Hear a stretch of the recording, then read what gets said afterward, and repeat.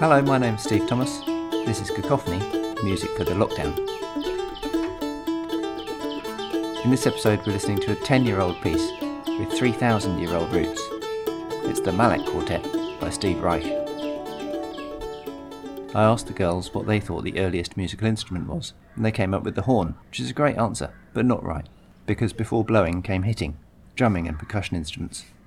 Singing came earlier still, of course. As long as 5,000 years ago, Africans were filling the ear skins of gazelles with seeds and making shakers. And 3,000 years ago, in Africa and in China, people were laying out bones and bits of wood of different sizes and hitting them with sticks and making basic xylophones. So that 1920s Disney film with the skeleton xylophones turns out to be history as well as comedy. Steve Reich is one of the great minimalist composers, a type of writing that developed in the 1960s in the United States. It takes small cells of musical motifs, which are repeated, and transforms them over long periods with very small, subtle shifts in harmony and rhythm, and the results are often mesmerising and uplifting. Like most of the minimalist composers, Reich doesn't like the label, and I can understand that, because the pieces that result are often all-encompassing and expansive, far from minimal.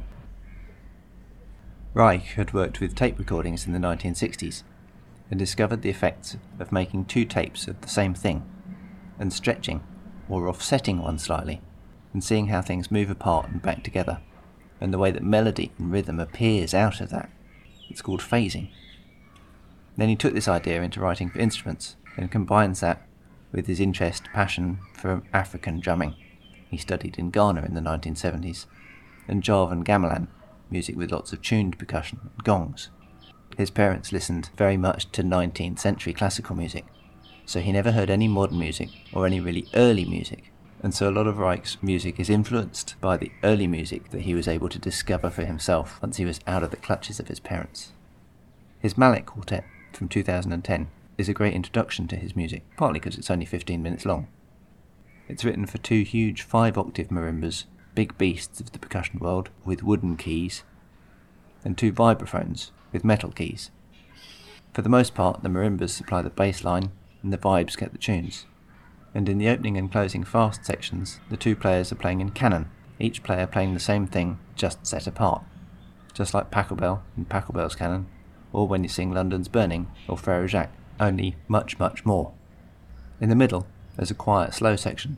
Reich was surprised by this. He thought he hadn't written enough notes, and that it would sound thin, but instead, he's ended up with something transparent, striking, and it's the bit of the piece that he likes the best.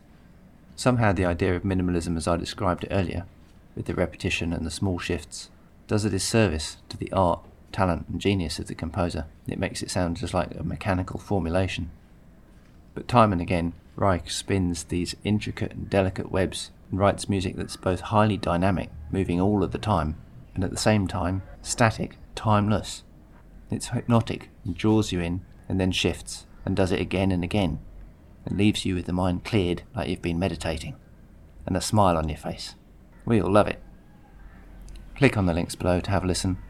Please give us a comment, a like, share and subscribe. Come back for more next time. Thanks for listening.